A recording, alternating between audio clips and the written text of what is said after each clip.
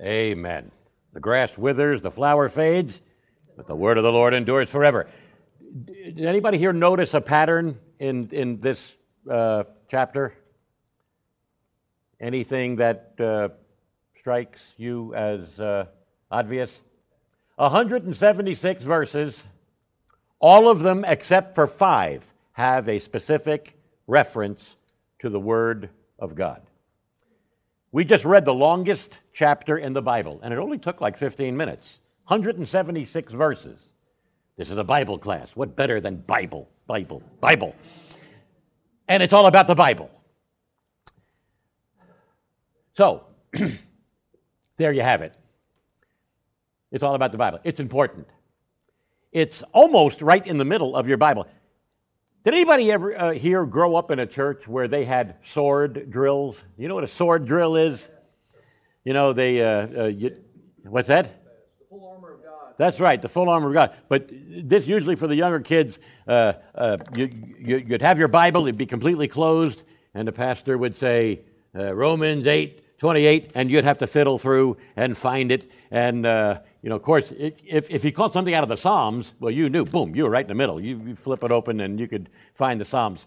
The Psalms are central, and this 176th Psalm is just such a glorious attestation to the value of the Word of God. Here's a couple of literary notes about this. The number 8 has a place in this Psalm. Each of these 22 sections, each for a letter in the Hebrew alphabet, all have 8 verses, and there's 8 special names for God's Word that are listed. 8 symbols of the Word of God are given, and the believer has 8 responsibilities to the Word. How about that? Don't you just love these coincidental things that just happen to, gee, what a coincidence. No. Now, there's a whole thing. You may or may not be aware of biblical numerology, but it's a thing. It's a whole thing, how they do studies of like the number 10, the 10 Commandments.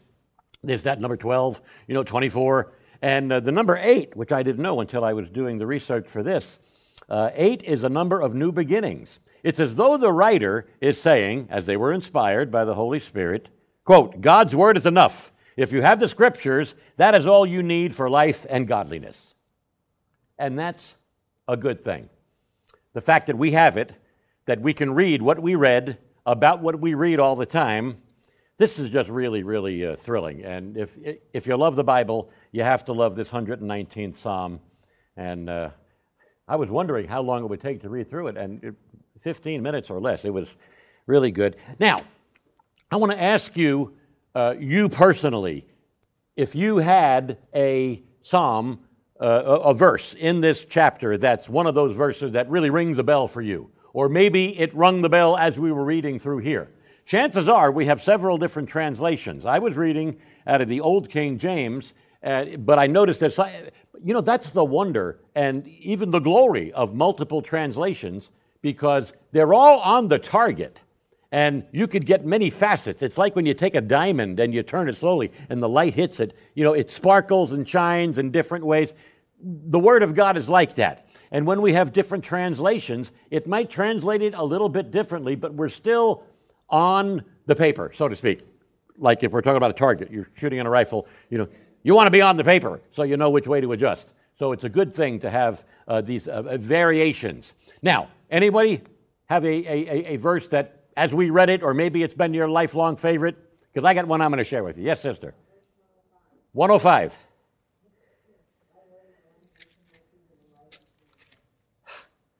I love that one too. A lamp and a light. We don't know where to go unless we have the light of the Word. Very good. Anybody else have a favorite one that rung the bell on our way through this?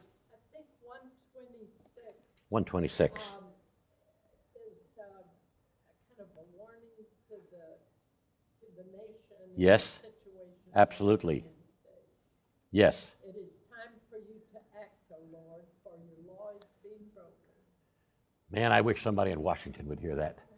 But, when I was talking to Tom before the lesson started, the Lord didn't tell us in his Lord's Prayer straighten out these morons in government. I mean, the Lord didn't say, oh, these horrible Caesars, what a horrible Roman government.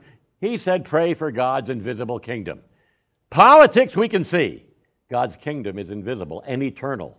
Thy kingdom come, thy will be done. This is what he tells us to pray for. Anything else? Anybody have a bell ringer in these, out of these 176 verses, 171 of which are specifically about the Word of God? How about 24? This is the day the Lord has made. Let us rejoice and be glad in it. Verse 24 in the 119th Psalm? Oh, sorry, 118. 118. Yes, it is a good one. Yes, 118. 118, thou hast trodden down all them. Okay. Yes. I like the last one. The last one. I have gone astray like a lost sheep. Seek your servant, for I do not forget you. Amen. All of you sheep say, amen. Hopefully there are no goats in here. This is a sheepfold here. We're not running a goat operation, at least not on purpose. Anything else? Anybody else? Tom, you got one that rings a bell? I have a bunch of them underlined.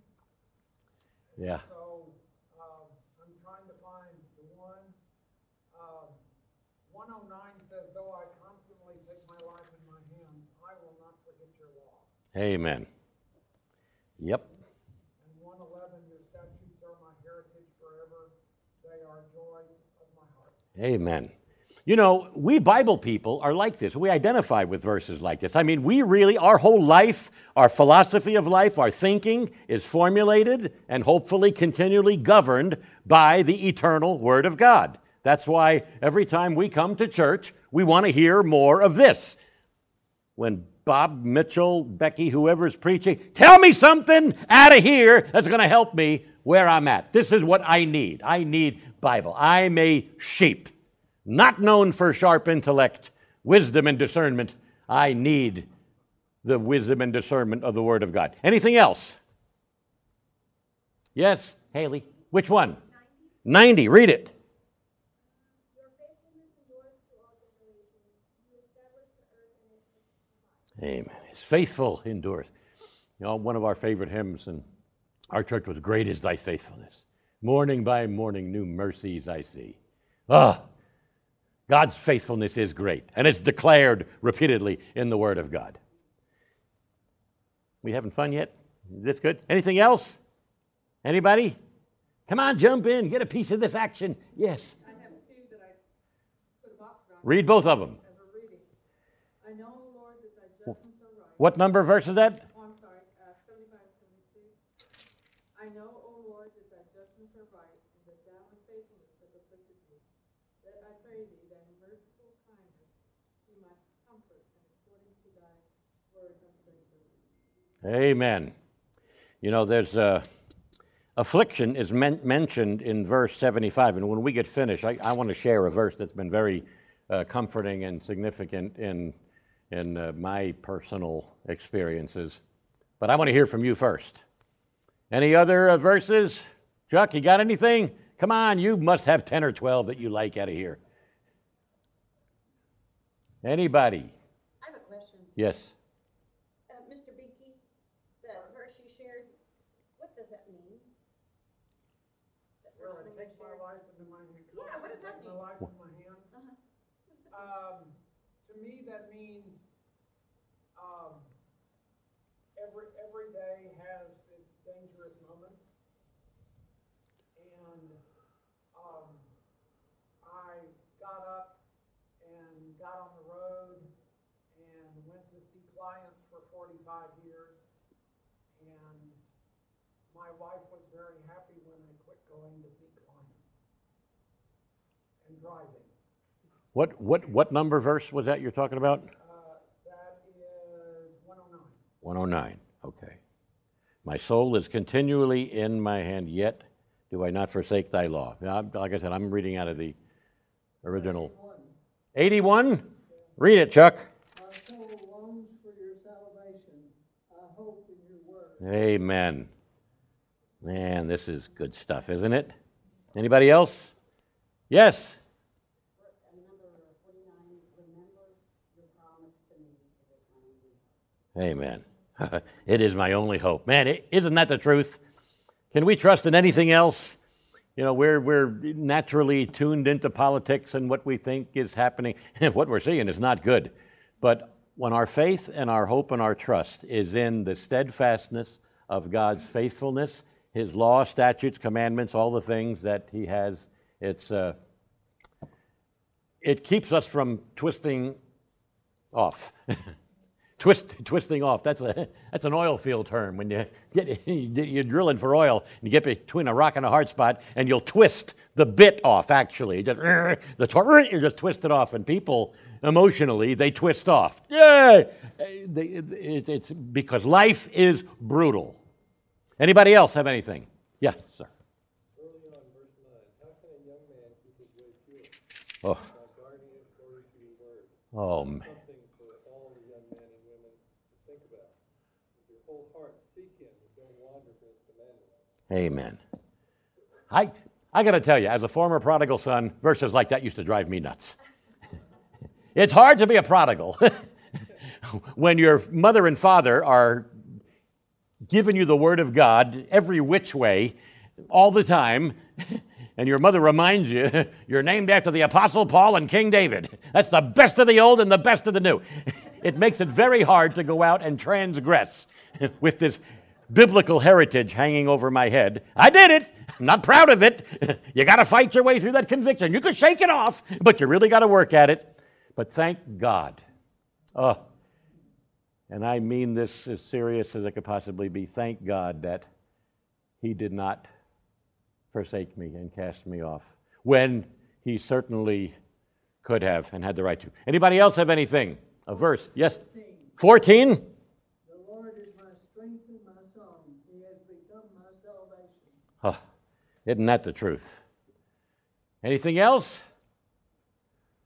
Yes, Nancy. 151.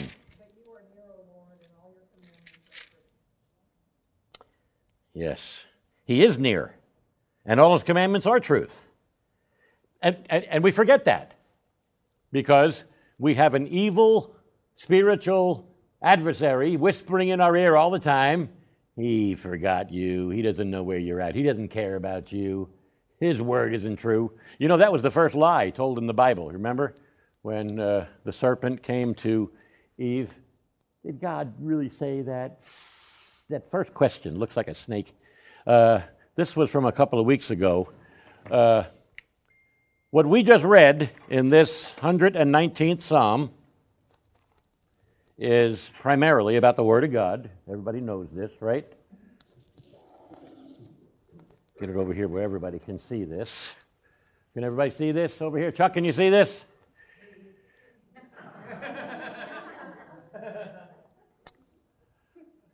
What it is, what it does, and what we do with it.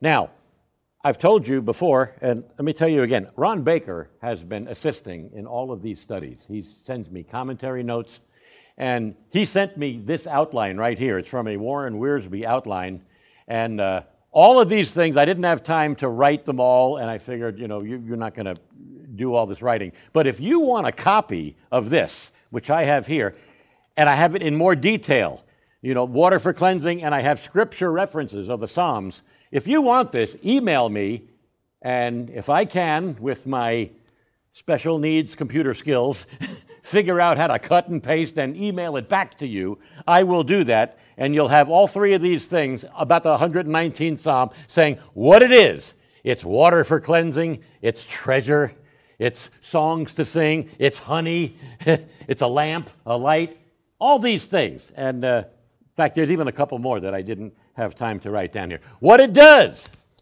it blesses, it gives us life, liberty, wisdom. Wisdom you can't get in book learning and secular education.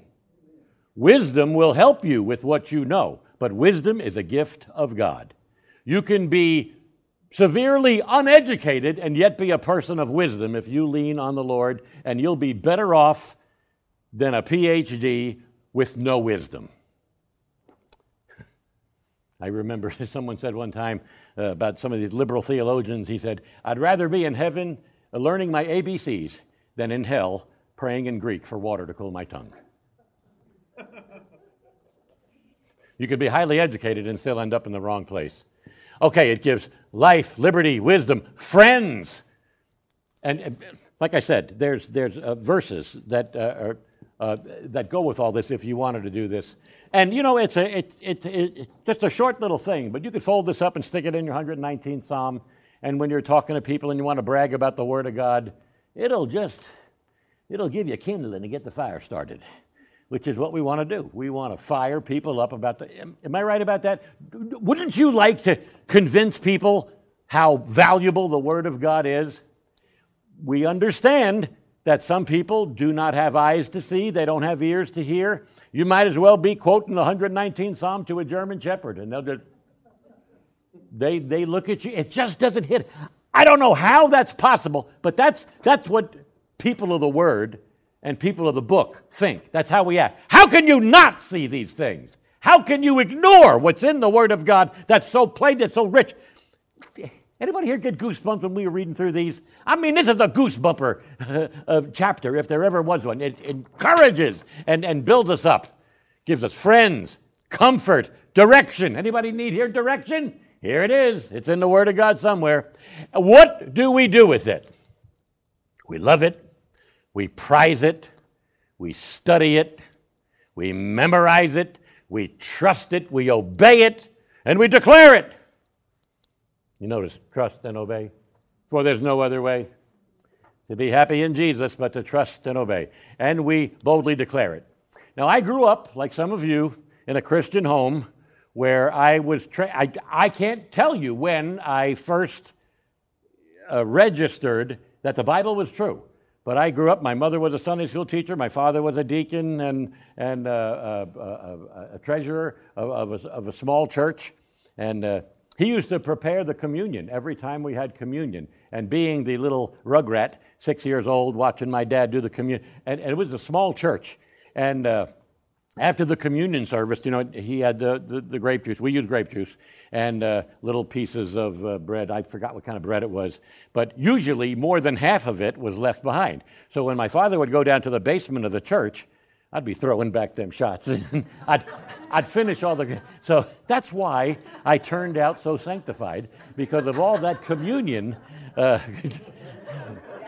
didn't know what I was doing. I just wanted to eat the bread and drink the grape juice. I realize now what a precious, glorious thing it is. But I was raised to appreciate the Word of God. And when I started to go astray in my prodigal temporary insanity, I remember one time, I'm embarrassed to tell you about it. I was sitting in a bar, and they had a Billy Graham crusade on the TV. Now, here I am, I'm a prodigal, insane person running from God, under conviction all the time, and I'm trying to have a couple of beers, and Billy Graham is preaching. I thought, what kind of a stupid bartender is this? Don't you know how bad for business this is for you to have Billy Graham? And whenever Billy Graham would say, and this is a hallmark of his ministry, the Bible says, whenever he would say that, my ears would perk up, like some of your ears may perk up also. Because we know when you're quoting the Scripture and when the man of God says, the Bible says, you know what's coming next is going to be worth your attention.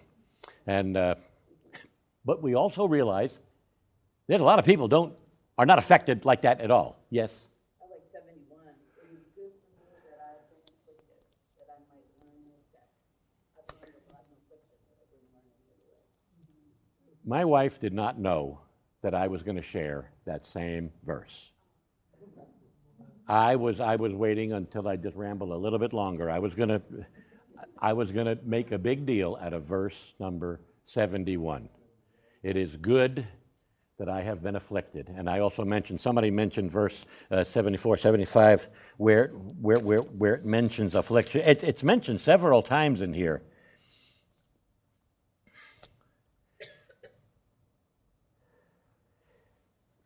So I might as well tell you now. So what happened with the Billy Graham crusade at the bar? I ignored it. I really don't remember. You know, I think that people in my state of prodigal, temporary insanity, I heard it. I might have left. I think I might have got out of there, and easy to find another bar. They're practically next door to each other, where I grew up. And that's where I grew up the first time. Where I grew up the second time was much better. I grew up the second time in Uvalde, before anybody ever heard of it. But the first time I grew up in the Northeast, which was a completely different way of life. But one of those ways is that there were a lot of bars, and they were very close together. And it was a strong Catholic town, so they had to have all the bars to service all of the Catholics before and after Mass, and which they did. Yeah, or both. Yeah. So, but this 71st verse that my wife just mentioned, it really has had a profound effect on me, and I didn't know. It was also for my wife. But it's good for me that I have been afflicted, that I might learn thy statutes. Some of you know we've been going through, over the last 15 months, the worst thing we've ever experienced in our life. It's not normal to lose a child or a grandchild, and it has been so intense. And in this time of personal anguish and affliction, I've had no place else to go but to lean on the Lord and to trust in Him. I prayed in Isaiah 26:3, thou wilt keep him in perfect peace whose mind is stayed on thee. And I can tell you, and I just had a breakthrough about 3 weeks, maybe going on a month ago, where that affliction that was so intense and painful and miserable caused me to lean on the Lord in such a way that I found His grace to be sufficient. Charles Spurgeon. That's another thing. When you hear that and you know there's going to be a Spurgeon quote, your ears perk up. Whoop, what did he say? Spurgeon put it this way, and it may not be an exact quote, but it's a pretty close paraphrase. He was talking about afflictions and heartaches and hardships. Everybody goes through them. But this is what he said, somewhat quoted. I have learned to appreciate the storms and the raging waves that dash me up against the rock of ages. Woo! Man, that's good stuff. Dash me up against, thrown me up against it. He'll take care of you. His grace is sufficient. Pardon me for having a little spasm like that, but hey, we just read 176 verses, 171 of which were all about the Word of God. And if you're a Bible lover, and you realize that His grace is sufficient, and the afflictions that He providentially, He knows what's going on. We don't. You know that quilt work back there on our back wall, if you could turn that thing completely upside down, you would see a ratty, gnarly mess of threads and yarn and stuff, if that's made like I think it is.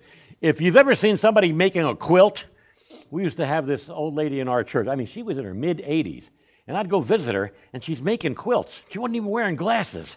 And I mean, but I would see the backside of the quilt, and it was nothing but a bunch of gnarly edges stitched together. When you turn it over, it was so beautifully put together. But when she's working on it, what we could see, it didn't make any sense. And someone had explained that our lives are kind of like a tapestry or a quilt, that all we see is the underside or the backside of it, but the Lord sees the finished product. And what we have to do to get there is to trust Him. And it's worth it for us to do that. Amen. Here's something that you need to remember. The Bible, as great as it is, as sufficient as it is, can do nothing for you if you don't read it. Somebody said, knowledge is power, but only if you use it. If you know something and you don't use it, it's as if you don't know it. For those of us who, okay, this could apply to men and women. In our workshop, men, we have tools. Women have utensils in their kitchen. and you're doing something, you got a recipe, we're building something in the shop. We know we have this tool, but we can't find it. It's as good as if you don't have it, if you can't find it. You're looking for that spatula, you're looking for that, I don't know kitchen terminology. What's that? A whisk. Yeah, right, a whisk, a spatula, a spoon, whatever. And Women own our own power drills, so watch out. all right, Rosie the Riveter. You go, girl. All right. Yes. And women know how to use power tools.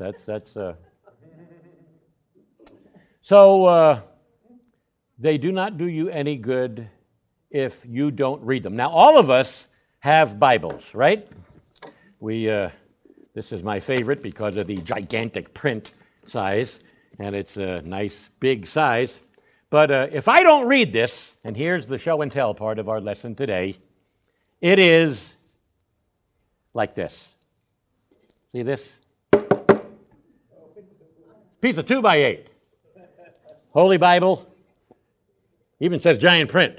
Did you make that in your workshop? I did. I fabricated it in my workshop. I took my skill saw and I cut it, and I got an approximate measurement of my Bible, and it's my own custom Sharpie calligraphy here, which is not too fancy. I wanted to put red letter edition, but I couldn't find a little red Sharpie. I want to put red letter edition. I made this for a kid who just graduated from high school at First Pres in Yorktown. I'm going down there. I'm in the rotation of the fill-in preachers at First Presbyterian in Yorktown. They're pulling out of the liberal ranks, and they're going eco. So while they're there, somehow God providentially got me into the rotation. Last week when I preached there, they had a senior Bible presentation, and I'm looking at the bulletin while I'm sitting behind a pulpit, and it says senior Bible presentation. And I didn't know if grandparents were going to get up and read the Bible or what. I didn't know what a senior Bible thing was.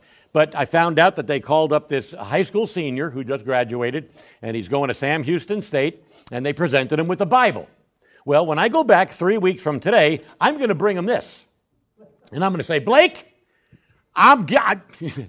last month you were presented with the Bible. I'm going to present you with a visual image of what that Bible you have is if you don't read it.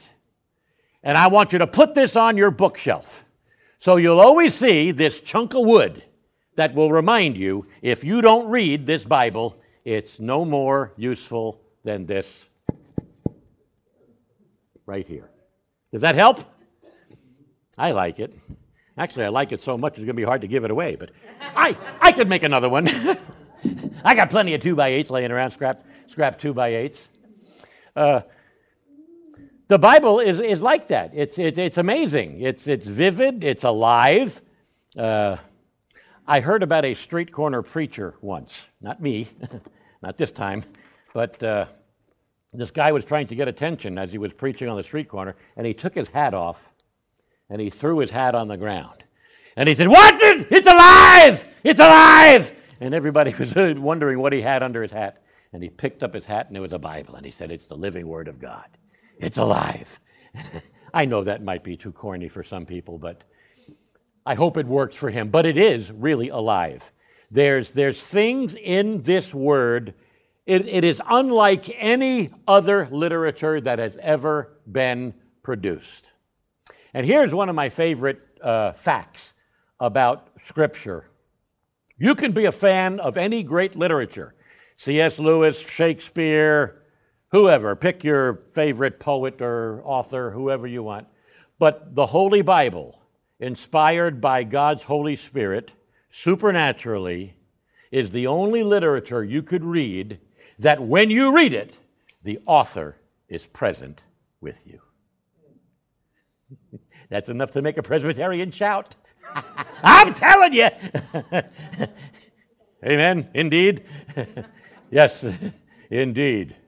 You better believe it. It is the real deal. So we should always pray before we read it. Something like this. And I'm praying for real. When I'm showing you how to pray, I'm praying, Lord, I want to understand your word more. I need your help. Lord, as you inspired the authors of this book, I pray, Lord, that you would enlighten my eyes, that I can see and perceive and understand. Lord, I need the understanding, the wisdom, the guidance that I know is in here, but I need your help, O Lord. Help me, I pray, in Jesus' name. For the sake of his eternal coming kingdom, amen. Now, I was praying for real. I'm not pretend praying. If you hear me mention the name of the Lord, I'm not taking his name in vain. I'm talking to him for real. And there are people who don't do that. I think when we were going through the Ten Commandments, I might have told you the best definition of taking the Lord's name in vain that I ever heard. We had a niece when she was about 6 years old. She's in a Christian school. And they're going through the Ten Commandments. Now just imagine two precious little 6, 7-year-old girls. And they're going through the Ten Commandments. And they get to that verse that says, thou shalt not take the Lord thy God's name in vain. So these two 7-year-old girls, 6, 7, they turn to each other. What does that mean? Take his name in vain. And our niece, Megan, out of the mouth of babes, out of the precious treasure of a pure heart, she said this. She said, that's when you mention his name, but you really don't plan on talking to him. Now, is that profound? And we hear people say it all the time. Oh, my God. Oh, God, this. But, of course, the worst thing is when they mention the name of Jesus Christ. In my rapidly advancing years, I can't shut up when I hear someone do that. I was looking at shirts and a hat the other day, and I'm in a store, and the salesperson was getting frustrated with me because I didn't want to buy everything she's trying to sell me. And I said something, I'm giving her wisecracks or something, and she said, oh, Jesus. I said, oh, you know him? I can tell it went right over her head. I said, do you know him? I said, you were calling on the name that's above every name. Do you know who he is? And I think it finally got to her. She said, oh, yes, he's with me all the time.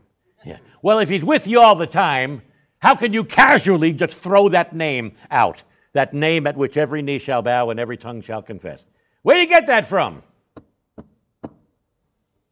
I get it. She was genuinely asking for Jesus to help her because she had to do it. Well, that's... I can understand that. I think my wife does that very often. Yes. So, yeah. But I would be glad to agree with her and say, yes, you need the Lord's help, man. So do I. We all need the Lord's help. So it is unlikely that any of us are going to memorize the Hebrew alphabet and know all of these. My Bible has not only how you pronounce the character, the letter, but it also has the actual letter written there. And it's bringing back memories, flashbacks of Hebrew.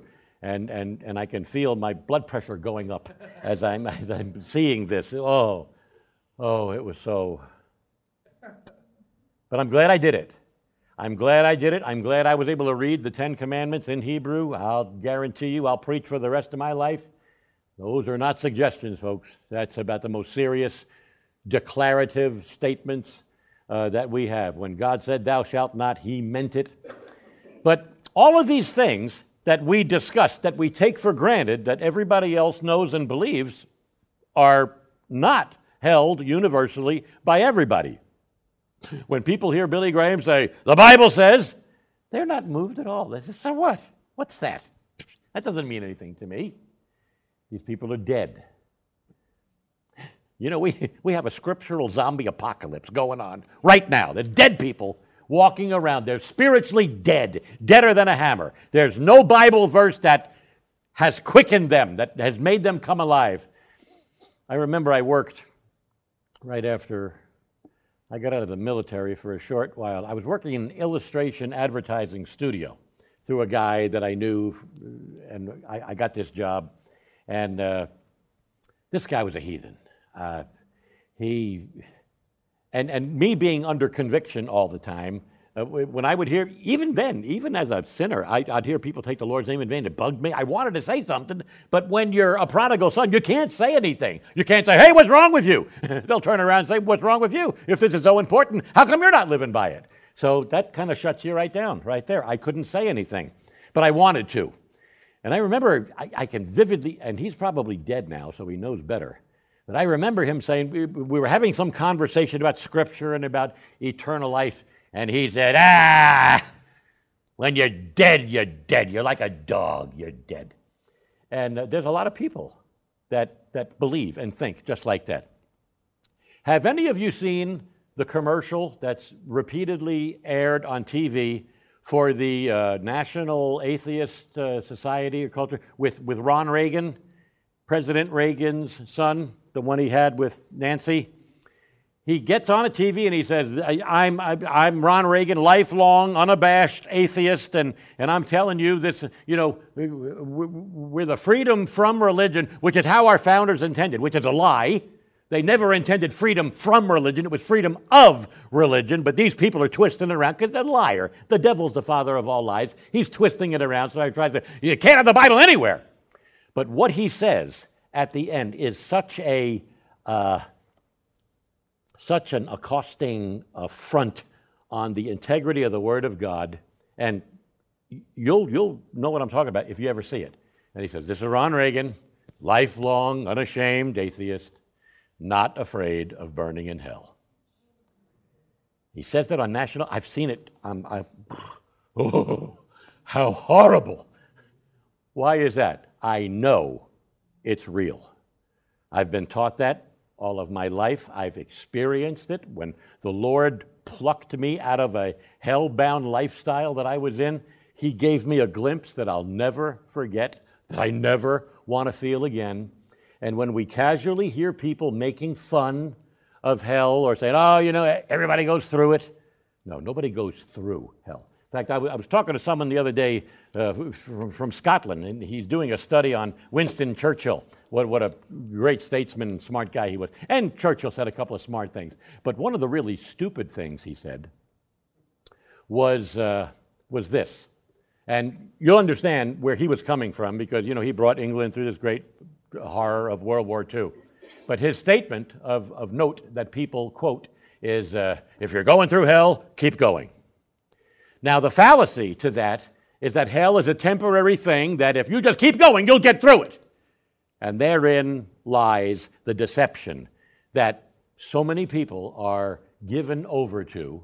That's why there's so many phrases. Oh, this person put me through hell. She made my life hell. I mean, all the transitory ways that people think that some minor little life situation has been hell. Nothing can be further from the truth. And nobody goes through it. You just keep on going.